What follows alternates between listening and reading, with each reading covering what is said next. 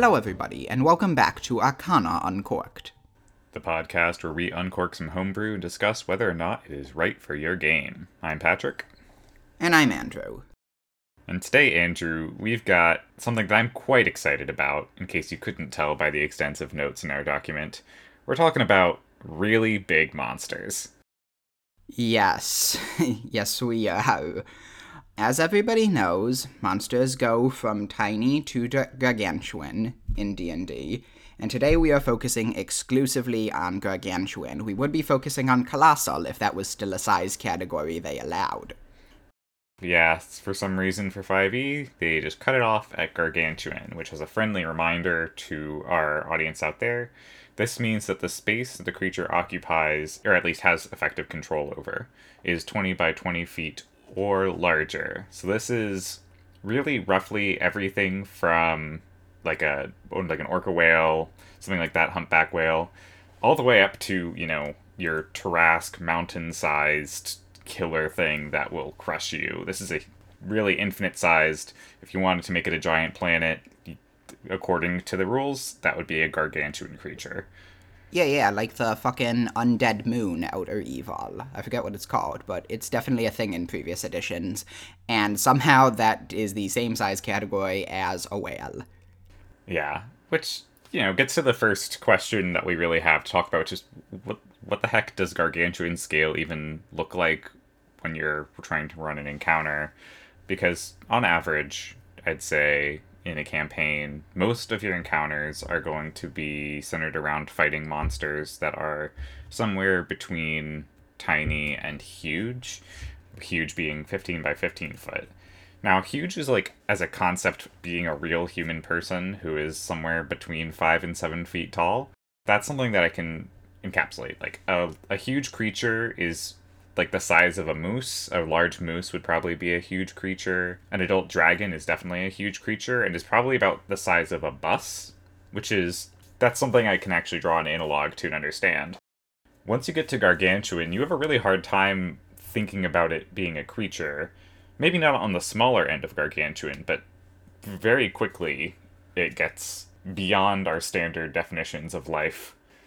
Yeah, and I mean, obviously, there is a certain amount of suspension of disbelief that goes into this because gargantuan land animals of the size and scale of, like, a blue whale can't exist in the real world. There has to be some magic involved here, because the square cube law is fucky. Yeah, no, but it's for creatures that are underwater, it works. Like blue whales are massive, upwards of 100 feet sometimes, which is, still very big, but it can actually physically work. So when we're talking about D&D, it's not like you have to justify why a gargantuan creature exists, right? Like, these things can be forces of nature or otherwise magically imbued in such a way that their physiology sustains their size. But I think where I really often get caught up on these things is you get to a point where you have to resolve a tension between creatures and the terrain and the environment that they're found in. So, like, for example, we usually play D&D on maps. If you have a creature that is 100 feet in every direction, your map is going to be very big and unwieldy, and little things on your map are effectively meaningless. Goodbye, trolley. Hello, Tarrasque. Yeah, I mean, at that point, if you're fighting a creature that big, you might as well just say, okay, this side of the map is the huge flesh wall that is this creature. Direct attacks that direction. But that's unsatisfying in D&D combat, since that's not dynamic at all. Right, yeah. It's hard when you have a creature that really can't move, because if it moves, you have to change the entire map to accommodate for its movement. And additionally, it gets really hard when you want to move through the creature. And if something's effective threat range is like 50 by 50, and its size, its actual physical proportion is only half of that, that means that your character is technically only ever attacking its, like, claws when it, like, reaches out to, like, stab the character. There's all sorts of, like, little, does this make sense, that goes along with that. Yeah, I would argue, like, the concept of a single target attack coming from a gargantuan creature of that size to a medium-sized creature of the usual 5x5 grid, it just kind of falls apart pretty quickly. Like, it feels like every attack that thing makes is going to be AoE. I'm going to put a pin in that because there's definitely an ability that one of the monsters we're looking at has that just, it's like, I don't know if this makes sense when it is interacting with, like, normal-sized things. Yeah, it's a real concern. You have to really try and deal with, like, how creatures interact with it, and to that extent, I think you also get to the question of, with a creature of that size, what is your player doing to meaningfully hurt it? If you compare, like, a medium-sized creature to a 55 creature, giving it a cut with a short sword is like putting a splinter in it, maybe, which is, it might hurt or sting, but it's not, it's gonna be one of those things where even a death by 1,000 cuts would still be too few. Yeah, because a short sword might not even penetrate its armor, really. Now, there are ways that other systems deal with this. You can go the route of, like, The Hobbit, where you can't possibly penetrate the dragon's armor, you just have to aim for bits where it's not armored. And that makes sense to an extent, but not for every attack your players are doing. Right. That's the kind of thing that requires a specialized tool to do. Yeah. And then there's like systems that aren't D&D, the one that I've been reading up recently is Savage Worlds, that literally just say, okay, there's artillery weapons and there's small arms weapons, and you can't do meaningful damage to a tank with small arms fire. Yeah, you need to, and yeah, the actual name for it in at least the Savage Worlds game we're playing is mega damage, and that's one, hilarious, but two, I think actually gets at a real concept that some things are just an order of magnitude more powerful, such that you can't classify them as the same type of effect. Yeah. Yeah, mega damage comes from Palladium Rifts. We're playing Savage Rifts right now, so that's where that name comes from. But the concept is in the core rulebook as well. So, trying to hurt gargantuan creatures in a way that doesn't feel cheesy can be difficult. You can do the sort of smog, or what I like to call the Shadow of the Colossus system of trying to make weak points. But are you really running like a traditional monster then, or is that more just a timed puzzle encounter with damage elements? Yeah, that's I think an important question. Like, to some extent, you can build like a Ganon encounter where you know when you want to hit because there's a shiny fleshy orb that is definitely what you want to do.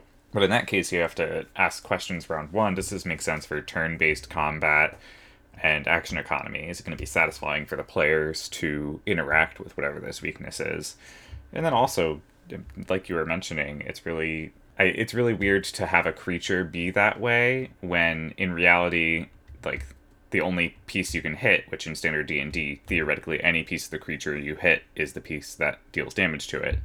It's weird for that to actually be a smaller thing. I'd almost, at that point, say that the rest of the creature is not a creature, it's an environment effect, and the creature is just the vulnerable point. Yeah, which would be a fine way to play it, honestly. I feel like I'm going to get flack for saying that there isn't an artillery distinction in D&D, because there is. It's the difference between a non-magical weapon and a magic weapon, and many gargantuan creatures, including the ones we're looking at, do just have straight-up immunity to non-magical attacks as their kind of immunity to small arms fire. I find that less satisfying of an answer, but maybe my definition of magic weapons and what other people think magic weapons are is, like, somewhere different. Yeah, so I think it's worth bringing up one thing that Wizards has done to try and address a piece of this, particularly like the weak points thing that I want to bring up is in the Mythic Odyssey of Theros, there's a monster called Tromokratis. Anyway, it's a giant kraken, super kraken, more or less, and it has a mythic trait, which means when it hits 0 hit points, you open up 4 cracks in the carapace, revealing 4 hearts. Then you have to kill the hearts. And while the hearts are exposed, it is very hard to kill, because it's just super powerful. So, like, there are ways that you can do that, I guess, and I think phased encounters maybe make it more meaningful, where maybe you have a damage wall and then you have more interactive thing, but you have to have something more interactive than just, continue to whittle down at this thing piece by piece. Yeah. this is where we come to, like, the idea of running gargantuan monsters as environments or dungeons instead of actual monsters. Pat, I remember you ran... It wasn't actually a creature, it was a construct. But you ran a getting swallowed by a giant whale encounter, where, you know, you weren't actually killing the whale, you were killing subsystems inside the whale to destroy it. Yeah, no, this was a one-shot that I ran with a group while we were at the beach, and it was, yeah, like a Jonah and the whale. You get swallowed by the whale, but then all of a sudden you have to, destroy this thing from the inside. It was corrupted by some oozes, so there are a lot of, like, ooze fight things to take down the nervous system of the mechanical whale. And so I think that's a cool way of doing it. Obviously there you lose some of the, like, the drama of a combat with a giant thing, but I think you also have to recognize that, like, as fun and cute as those encounters are when you see them in media, it's often like super powered people with ridiculous artifact weapons that are using their abilities to take down this giant thing in a way that you don't really ever want any individual member of your party to be in a 5e campaign, except maybe at top tier play, which is a very limited fraction of where people play the game anyway. Yeah, but also probably where you're fighting these gargantuan creatures, hopefully. Yeah. None of this feels like 5th level party material. No. But that's a big point, is that if you're going to run gargantuan creatures, they've got to be, whether you're going to run them as an environment or as a creature, there has to be lore around them, there has to be plot points, because maybe you can indicate to your players that the thing's completely invulnerable except to certain special materials or certain spells. Right, yeah, I think it's like any sort of, I wouldn't call this a monster hunt. We'll talk a little more about why that isn't necessarily appropriate for these kind of creatures, but similar to how if you are playing Curse of Strahd and your party's going to be going up against one or multiple vampires at some point, you want to build up that threat so that they understand what's going to be effective and what's not by the time they reach at least the climactic encounter. So that way, they're not just caught off guard by all the things they can and cannot do. So I'd say it's like a similar thing you want to do with these creatures. Like, right, you want to have built up some sort of mythos that party members can work towards understanding or have heard about, especially for something large enough to, like, create tidal pools in the ocean. These things are definitely going to have been at least discussed before. And that really helps your characters, one, come in prepared physically for the fight, and two, build up some of that role play momentum that makes big encounters feel really special. Yeah, and then it's not such an ass-pull when, the fighter throws the mythic artifact javelin and suddenly the creature is vulnerable to more mundane forms of damage. When I say mundane, it's probably magical damage, but magical damage that isn't coming from, like, god-tier weapons. Yeah, no, like, I don't have a problem with MacGuffins existing for things like this, but it definitely feels better if the MacGuffin is something the party worked for, knowing that it was going to be used for this purpose, rather than something that you just happen to place in the arena in which you fight the monster. This sort of, like, monstrous weakness thing is something that other systems do, and I think is a really cool thing to bring into D&D sometimes. I'm playing a lot of Monster of the Week right now, powered by the Apocalypse game, and every monster you encounter in that game can only be hurt permanently by its weakness. Yeah, and it's one of those things that obviously the way that the monster manual is written by default in 5e doesn't come up super frequently. Even for creatures like vampires, it's not one of those things where you can't hurt them without them. But, there is precedent for them existing and these types of vulnerabilities. And particularly, I think, when you want a type of monster or even a specific monster like one of these titanic forces to be the overarching end of a plot, being able to tie the plot into preparing to kill that creature is a fantasy it's a trope that comes up very frequently, and I think it's a good one for players to explore. Yeah. I think this sort of, like, overcoming this otherwise insane invulnerability is something that makes a lot of sense for when you're dealing with these huge, huge creatures that are oftentimes more forces of nature than anything we would recognize as, like, animal. I do want to bring up one more point when we're talking about how player characters fight gargantuan creatures, and that's the option that they fight it, but maybe don't need to kill it. You know, Pat, that I'm a huge fan of alternate win conditions. Absolutely. You're a fan every time that I put one in, and you put one in for most of the one-shots that you do as of late. Yeah, it's a big thing. Mostly because I feel like, this is a longer conversation, but I feel like at a certain point, adventurers always being just able to defeat the baddie gets a little bit too cliched. So, for these huge creatures, they may really be just sort of invulnerable, and you can't kill them per se, but maybe you can beat them back to sleep, or bind them, or just figure out a way to make them go away. Yeah. And that allows the DM to make the thing borderline unkillable, or actually unkillable, but not have the players feel absolutely impotent. Yeah. I think that's a really important thing to do, and especially with these forces where if you're dealing with a proper Titan who may actually be serving a greater force role in the environment, and therefore, like, killing or defeating it would actually lead to catastrophe, being able to push characters in the direction of, okay, you really can't kill this thing, or even if you can, you maybe shouldn't because of the role that it plays. So let's try and do something more interesting, and, you know, that can take the form of, like, trying to stop its rage or its corruption if it's been possessed by some malevolent force. I think as long as you as a DM are being cognizant of what the player expectations are and trying to telegraph what options they have in front of them for non-violent combat finishes, that can be really satisfying. It can also be really confusing if the party goes in thinking they have to kill something and then just, like, wastes an hour of real life time throwing arrows at something that's never going to die.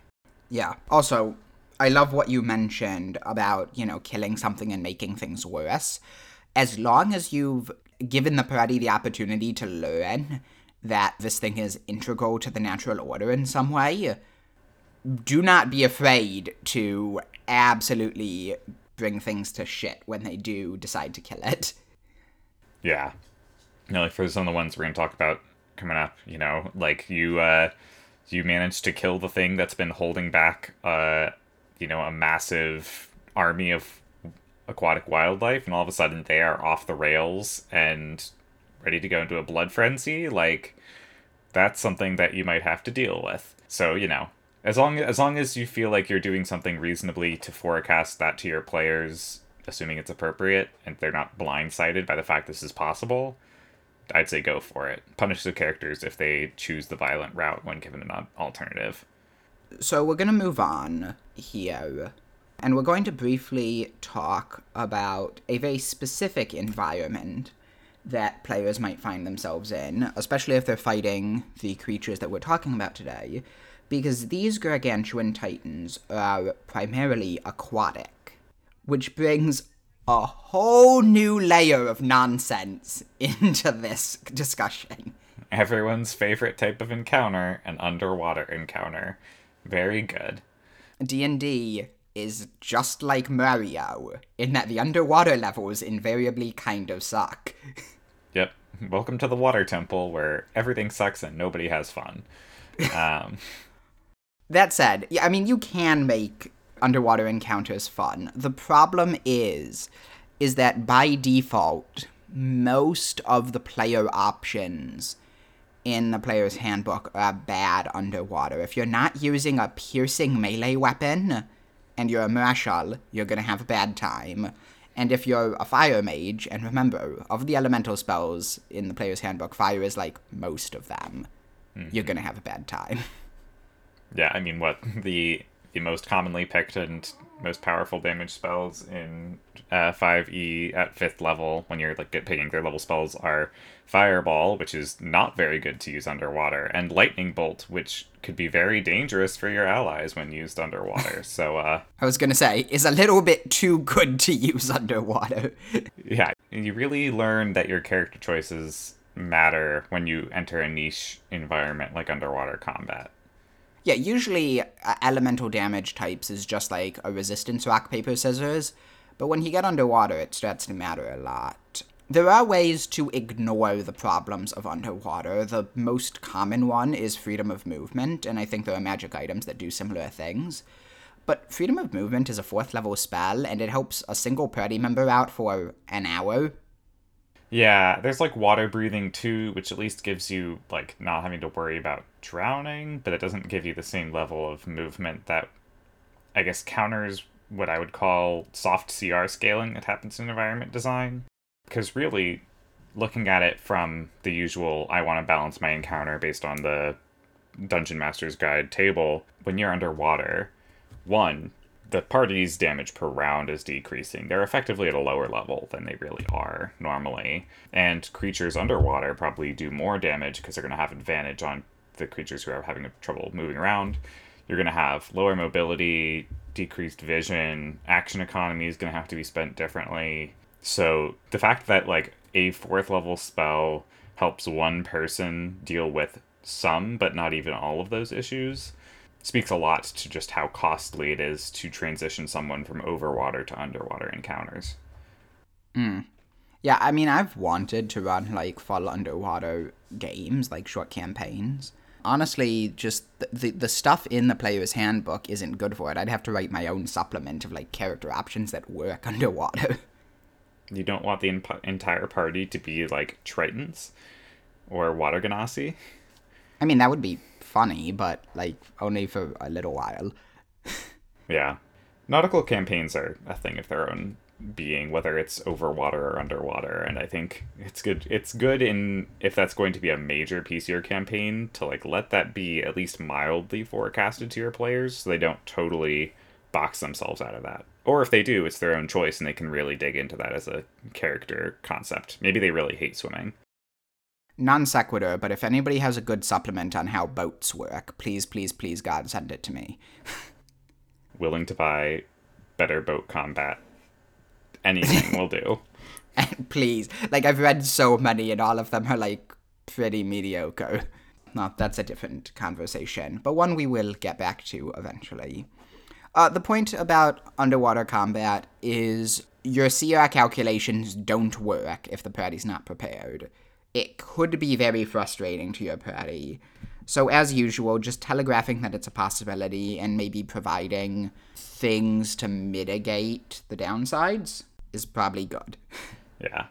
Maybe you've got a good potion that gives you gills, like a potion of alter self, maybe not too bad a thing to have. Or maybe there's a giant chain lever at the opposite end of the room that if you pull it drains water from this weird chamber you're in and gives you a chance to like swap up what's going on. But don't send them into a water encounter that is theoretically appropriately challenged and expect it to go swimmingly, pun intended.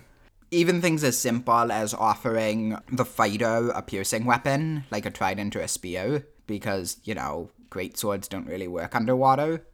Even stuff as simple as that, that'll be them not automatically having disadvantage every single turn and probably make your players a lot happier overall.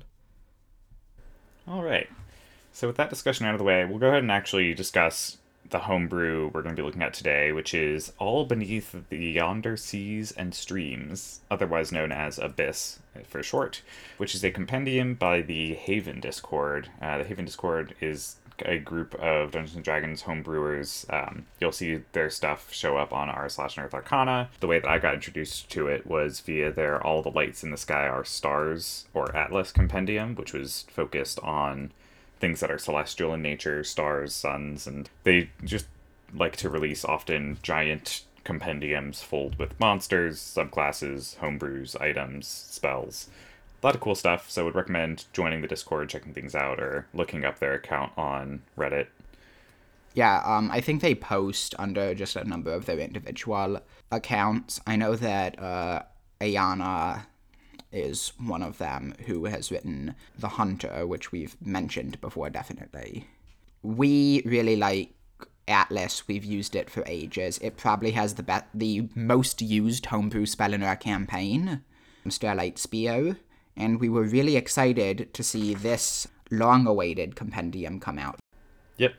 So this is, like Atlas was about celestial things, this is focused on, as you can guess by the title, and our discussion today, nautical things. So you have a new subclass for literally every single class in the game, including artificers, for nautical subclasses. You got a suite of different items to use, spells, including there is this new kind of class tag for spells called Hydromancy, which is kind of interesting and would recommend looking into that. And then, of course, monsters. Definitely check out the whole thing, but today we're really just going to focus on two of the monsters that are in a subsection of monsters called Titans. So these are specifically sea titans that are large, by large I mean gargantuan, endgame level threats, CRs above 25, that are built out with all sorts of both combat things, lair actions, extra legendary actions, as well as a decent bit of actual like lore and tidbits that will help you if you want to try and insert them into your own campaign. Yeah, it hopefully now makes sense why we've been calling these things forces of nature, because these are kind of primordial representations of the power of the ocean in different aspects. And in general, these are the sort of things that are not going to pay particularly close attention to the player characters. They're not malicious, they're just big and there. Yeah, one in particular, like strictly speaking, doesn't speak languages and is, I think, kind of just a creature, and the giant monstrosity. And then the other one has a little bit more complexity built into the description anyway, but is still not like the kind of thing that is actively terrorizing unless you want it to. But I think there's something to be said about letting it be a little more nuanced than here's a giant monster, here's a kaiju that wants to just squash everything, go have fun. Yeah, definitely. So the first one of these is the Sierra 26 Solution. This thing is a giant, I want to say whale is probably the closest thing it's to, but larger than any earth whale by quite a bit, who has magical powers over storms kind of baked into it. Yeah, no, this thing, they describe it as 200 feet in length with a maw 30 feet in diameter, so that gives you a sense of what sort of scale we're going for here. It is, this is biblical proportions whale. By the way, the art in this book is just killer. It is. They commissioned a lot of the art specifically for this book, which is part of why it had been a while since their last compendium, but this thing is absolutely gorgeous, and it really helps with the fantasy of trying to imagine what you want these things to be. If I just inserted that art as a token into the campaign, some people would drop their jaw. It's just very good. Yeah, of course the token would be the size of the map, because 200 feet long. Yeah. Foundry would not like me, that's for sure. I can already hear your computer buzzing. Alright, so this thing is actually, to an extent, a whale, meaning it doesn't actually breathe water, it can just hold its breath for 30 days, which is a fascinating tidbit to put in the stat block. Yeah, it's one of those things where clearly I think that was put in as to be analogous to a real whale. I can't see any other particular reason, based on the stat block at least, to write it that way, but I will say, the fact that that is the case does have a few interesting implications for the creature and how you might encounter it. One of them being, if theoretically this thing requires air to breathe, that means that the insides aren't necessarily going to be fully filled with water, especially the lung cavities and things like that are reliant on pure oxygen, since it doesn't breathe water specifically. That might mean that if you're able to make your way through the blowhole into a drier area that maybe isn't lined with dangerous stomach acid, you have an environment to explore in if you wanted to go more of the dungeon route. Yeah, if you do go the dungeon route, just fair warning, this is probably gonna have some body horror in it. I don't really know how to get around that when you're, like, just inside a whale. Yeah, know your party and what they're comfortable with and not. Don't just go throwing people inside the blowhole for no good reason. So, the writers of this monster have done a really great thing, which we talked about earlier, in that they've given the creature an inherent weakness, and that is lightning damage. Yes. So it has a feature bit stat block called Lightning Aversion. If the solution takes lightning damage, it must succeed on a Constitution saving throw or become stunned until the start of its next turn. The DC is equal to half of the lightning damage that the creature took. Now, it is worth noting this creature is 8 up on con because it is a giant whale. However, that is still a huge weakness for a creature to have. It also has legendary resistances, so it can choose to succeed. But if it burns through those and just gets stunned for a turn, that is like the party's gateway to being able to actually get something successful done on this thing, especially because that stunning will remove the legendary actions that it takes, and depending on your DM, might even take away the lair actions. Yeah, and honestly, you need to stun it because this thing can move faster than anything in the water. Its base swim speed is 120 feet. Yeah, it's actually kind of bonkers because, yeah, no, if you don't have a way to slow it down, say you finally manage to whittle down its hit points pretty low, it can choose to move 440 feet per round via movement plus dash action, that's 240, and 3 legendary actions that move half of its movement speed. And that gets you the rest of the way. So, like, the party cannot keep up with this thing if it wants to run away and isn't hampered in some way. Yeah, which is, honestly, I don't know. If you want your party to actually be able to kill it, maybe hold off on that. On the other hand, letting your party know that they have to figure out a way to, like, keep this thing from moving is an interesting challenge for them. Yeah, I can see almost, I can't remember what the name, it's like Clash of the Titans, where they, like, trap the Kraken in the pool of the cities. They can try and kill it. Oh, shit, yeah. That was a movie. It was a movie. It was 2 movies, actually, I think. Yes, it was, in fact, there were 2. This thing is really, really good at taking down objects, ships particularly. It's a siege monster, like most gargantuan creatures, and it can create whirlpools just by diving underwater. Yeah, so it can do a bunch of things with legendary actions. It also has a roar, which, if it lets out the roar while it's at the surface of the body of water, it creates the tsunami spell appearing in the space adjacent that it doesn't need to maintain concentration on. So a ship that is insufficiently large is probably just capsized instantly. And if it isn't, the creature, the ability is called Swimming Leap, but it's essentially it can breach itself and then just land on things. Yeah. I mean, you could have one of those... I have mixed feelings about it myself, but you have one of those, like, encounters with something out at sea that just, like, ends up shipwrecking your ship, and that's how you end up crash landed on another island. I don't personally love that trope for some character, like, autonomy reasons, but this is the kind of creature that will do that and not blink twice. Yeah, I remember we had that happen to us in a friend's campaign, and I recall being pretty salty after the session about it. It did lead to, like, some really cool things when we got shipwrecked on the island, but it did feel weird that we were just, like, purposefully unable to do anything. Yeah, in general, not a big fan of encounters where the goal is not even to, like, escape, but is just, like, to not die and then wake up somewhere else. But, you know, to each their own. There's probably parties where that catches on more. It's really up to player preference.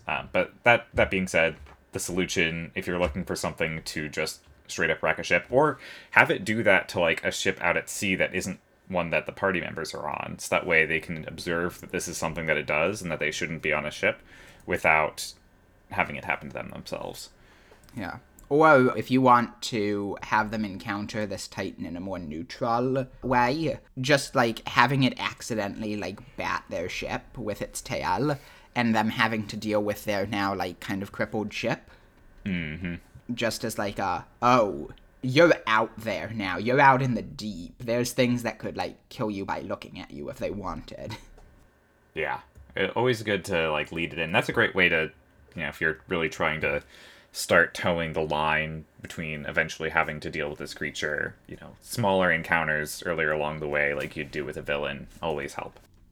Yeah, and it would be awesome for this creature, since it is such a siege monster, that if it were actively deciding to go and destroy things, for the party to catch it in the process of destroying buildings, objects, ships.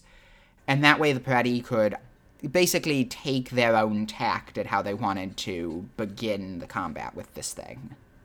Yeah, it suffers from something that we talked about earlier that we'll talk about, I think, in more detail with the next creature of, like, what does it look like when this thing is really targeting individuals? Does it make sense for it to do so? Really, its giant bite and tail are much more useful in just fucking shit up, to put it mildly.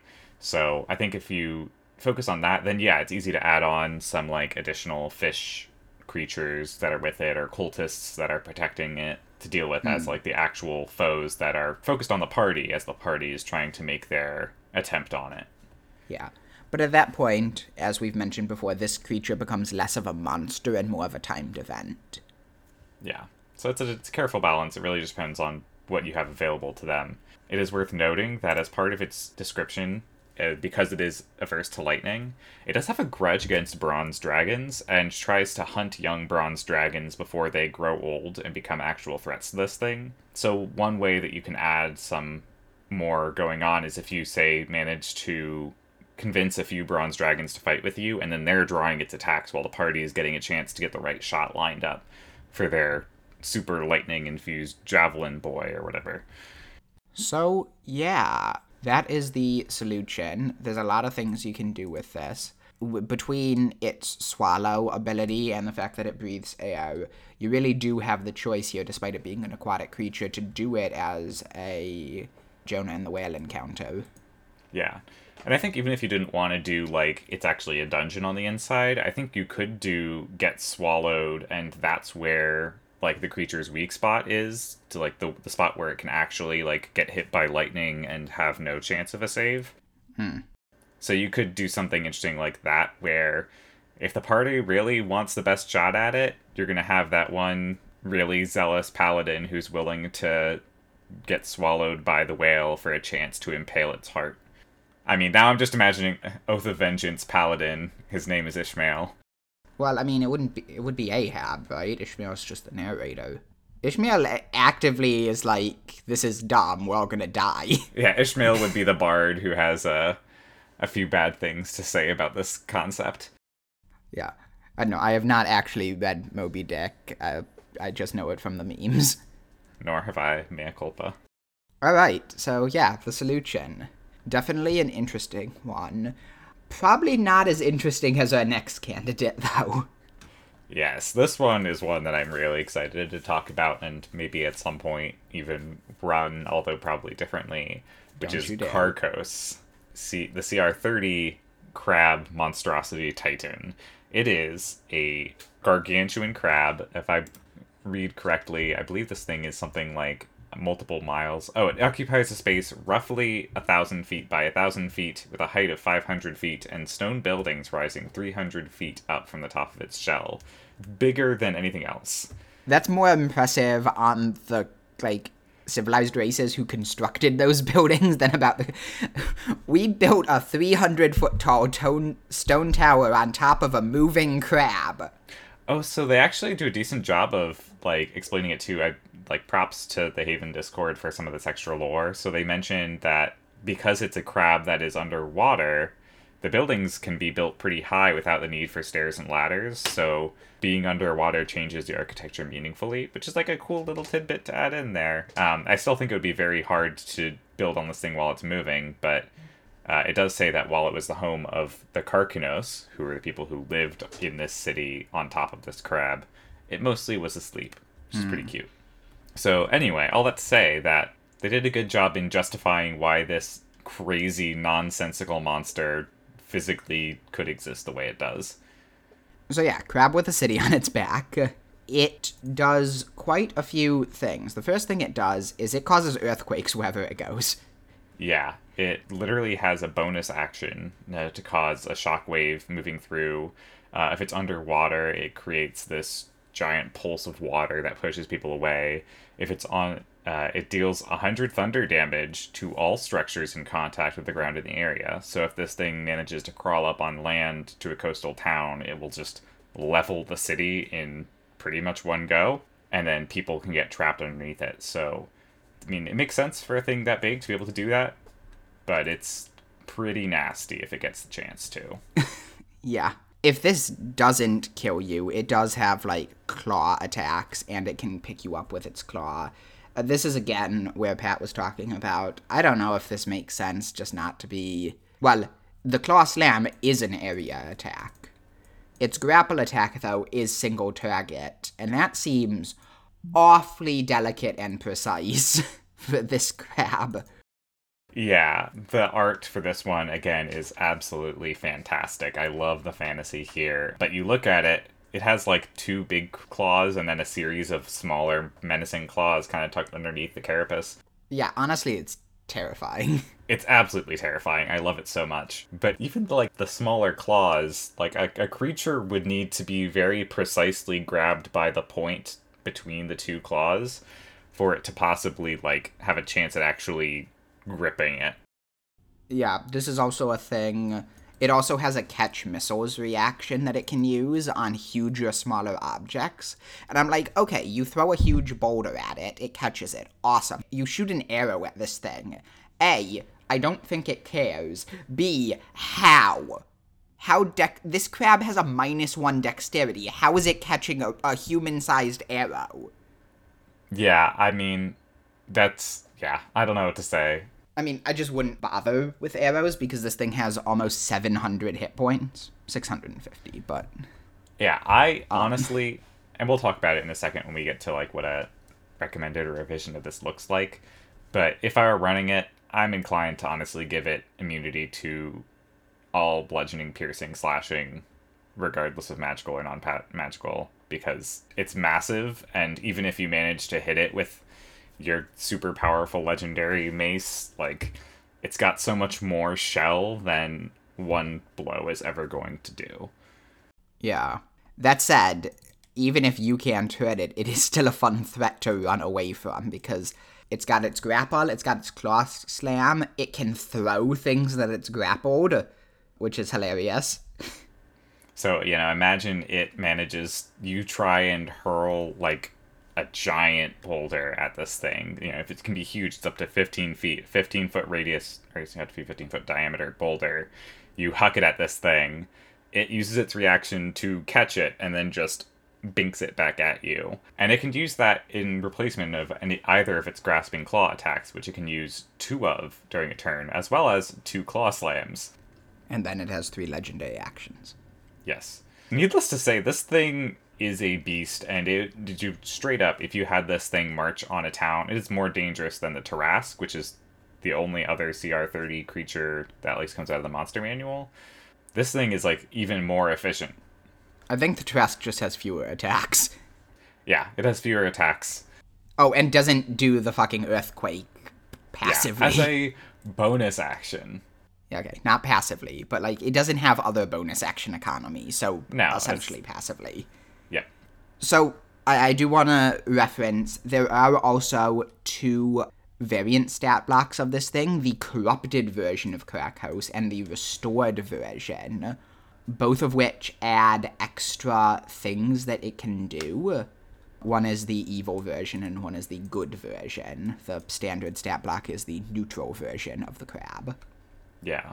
And these are pretty cool. Obviously, they're going to be, like, pretty to somewhat dependent on, like, the fact that you're sticking to what lore there is. It also has, the layer actions, regional effects that go along with it. I do like the restored one is kind of, like, very psionic and has a force field around it, which I think lends itself pretty well to having to send in an infiltration party to take down the lodestones first while keeping this thing from getting to the city. Yeah. This one, even more than the solution, does seem to me like a whole adventure rather than an encounter sort of monster. Yeah, no, I've thought about this one a fair bit ever since it came out. This is like pretty much first where my eyes went when I was looking at the monsters, because pretty art. I'm kind of a gremlin in that way, but when you're talking about having a literal city on top of a creature that is, 1,000 feet in each direction, that lends itself much more to like the characters have to get on board and then they have to find a way to take this thing down from the inside because Lord knows you can't do it from the outside. So I think you could take pieces of it apart and turn it into separate, maybe sub encounters. Like one is having just like the carapace, and maybe you have to break this thing's legs off for it to be able to stay in one place long enough to get inside of it. So the carapace has its own stat block that you can use to take down the legs. And then once you're on top of it, you've got these little spines that come around, like sort of like the Carcos's immune system, and they work to try and slow people down as they make their way through the city. Yeah, I would love to see like a stat block for like parasites on the big crab, and it's like, Yeah. this is a barnacle, but it also eats meat. Yeah, especially in like the corrupted version, if this thing is really like pretty malevolent and take things over, it's willing to churn through you if you are invading it in a hope to take it down. And they make a pretty big deal in the description too of saying that this thing has a heart in the lore, at least written for it. There's a heart that's at the center of the city once you get through the three circles, and that is where it gets corrupted if it gets reached or something like that. And probably also where you would presumably kill the creature if you were able to get to it. So having that be a final encounter where maybe if this thing's been corrupted by a warlock or something, then that's where the warlock's base is, and the heart causes all sorts of chaotic magical effects inside the chamber to keep everything going crazy. There's a lot of really cool things you could do if you are willing to decompose this thing down from one honestly unfathomable encounter into multiple adventure-shaped portions. Man, I'm sitting here thinking, I really think that there is something to be said for this, and then make a bunch of other creatures that are kind of like living gods in your setting. Like individual examples of megafauna that are revered as like aspects of the world.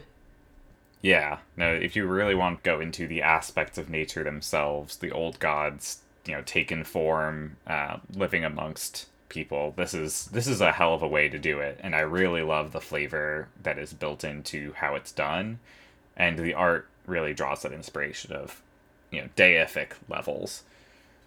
Also, final thing for me at least about the stat block of this. So it does have lair actions and regional effects. Among its regional effects, the most interesting of them are crabs and other crustaceans within 3 miles of Krakos come under the enlarge effect of enlarge reduce and become unusually aggressive, banding together in packs and moving towards Krakos to aid it, which is a long way of saying crab rave.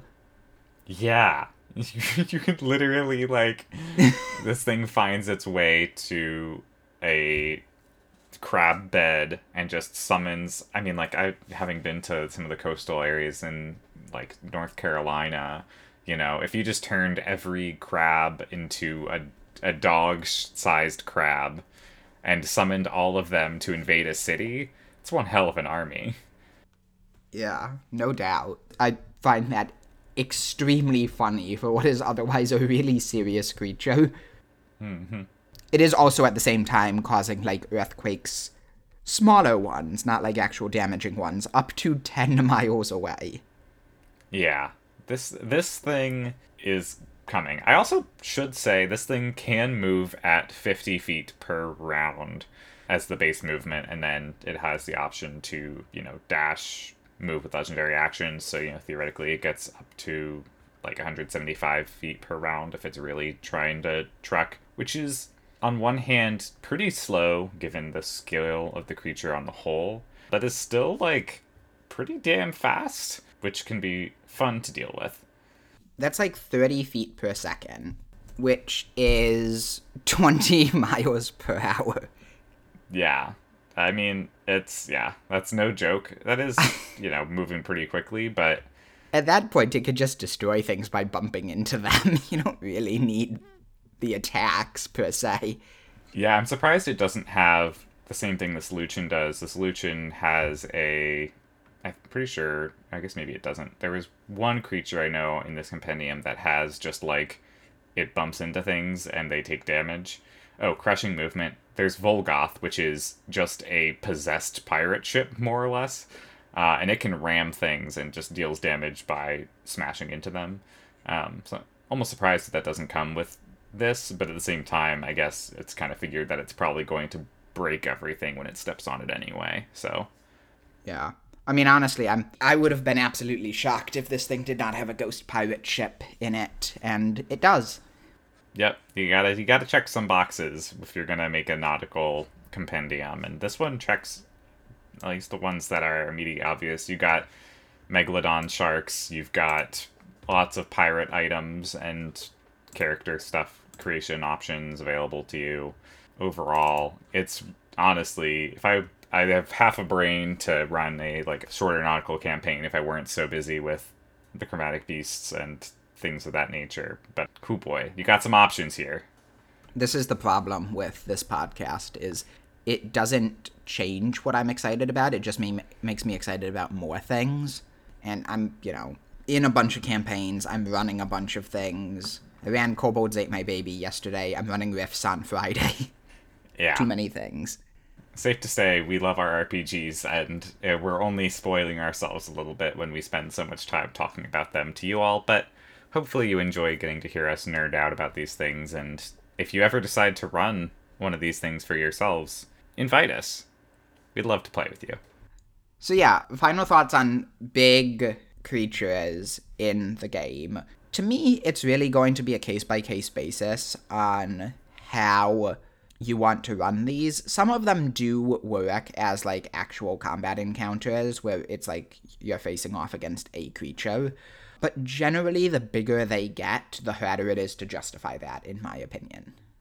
Yeah, no, I think there is an element to which, as we've talked about with other concepts in D&D, there are places where 5e breaks down because of scale, because of environment, other things, and in particular, gargantuan creatures are one of those. So when you're thinking about this, one, really do some thinking about what you want this to look like in terms of number of creatures, what the environment is, how you want the mythos around taking it down to be. And then, most importantly, to make this cool and to make it satisfying, don't be afraid to break some rules. Really homebrew around the normal systems and make things feel the way that you're imagining them, as long as you're at least giving players enough context that they can react accordingly. Yeah. So yeah, that's it. I think, as always, would recommend reviewing this homebrew. We'll have the link in the description to go look through Abyss. This is a small part of a large document with lots of pretty art and helpful things. Feel free to review it. Join the Haven Discord if you're interested in talking with them more about it. Yeah, they're one of probably the best communities out there for introductory homebrew and, like, how do you get into homebrew and what are, we keep talking about all these unwritten rules that Wizards has and how they design things. Haven really knows what's up with that. Yeah, I was going through the Discord to prepare for this, and one of my favorite things touched on our last week's discussion was all Rangers are going to be bad. Don't try, which is, maybe not an unwritten rule of homebrew, but a good written rule for don't try to fix what's already broken with a Ranger. So they have a lot of good thoughts, and I think, if you're really into these discussions on design, getting engaged with a community on Discord is going to be a faster way of really hashing out these issues, albeit with strangers, and talking to them about why homebrew works or doesn't work. Not to say that people don't have their own opinions on the matter, and as always, be prepared for disagreement when you engage with strangers on the internet. I mean, I was just gonna say, like, I disagree with that point about the Ranger, but I'm just defensive about Rangers. So, I think that caps us off. What do you want to talk about next week, Andrew? So, I had this idea that we would do another kind of compare and contrast episode, because our last couple have done ever so well. But I want to talk about chronomancy, time magic, which is a fun thing, and there are a ton of takes for how primarily wizards can get their hands on some time magic, including the Dunamar from Wildmount. But time magic is rough, because we do play D&D in a turn-based system. So how do you manage that? Yep. Stay tuned next week for plenty of discussion on wibbly wobbly, timey wimey stuff and the price one pays with when they mess with the order of time and making the DM do even more bookkeeping than we already do. Yeah, I was gonna say, it's mostly making your friends at the table hate you. It's less like, ooh, boy, you're gonna get a fucking inevitable stuck on your ass. Although that can happen too. Yeah, the Primus is not well known for appreciating changes to law and order. Nope. Alright, folks, that's it for us. I've been Patrick. And I've been Andrew. Catch you next week. Bye.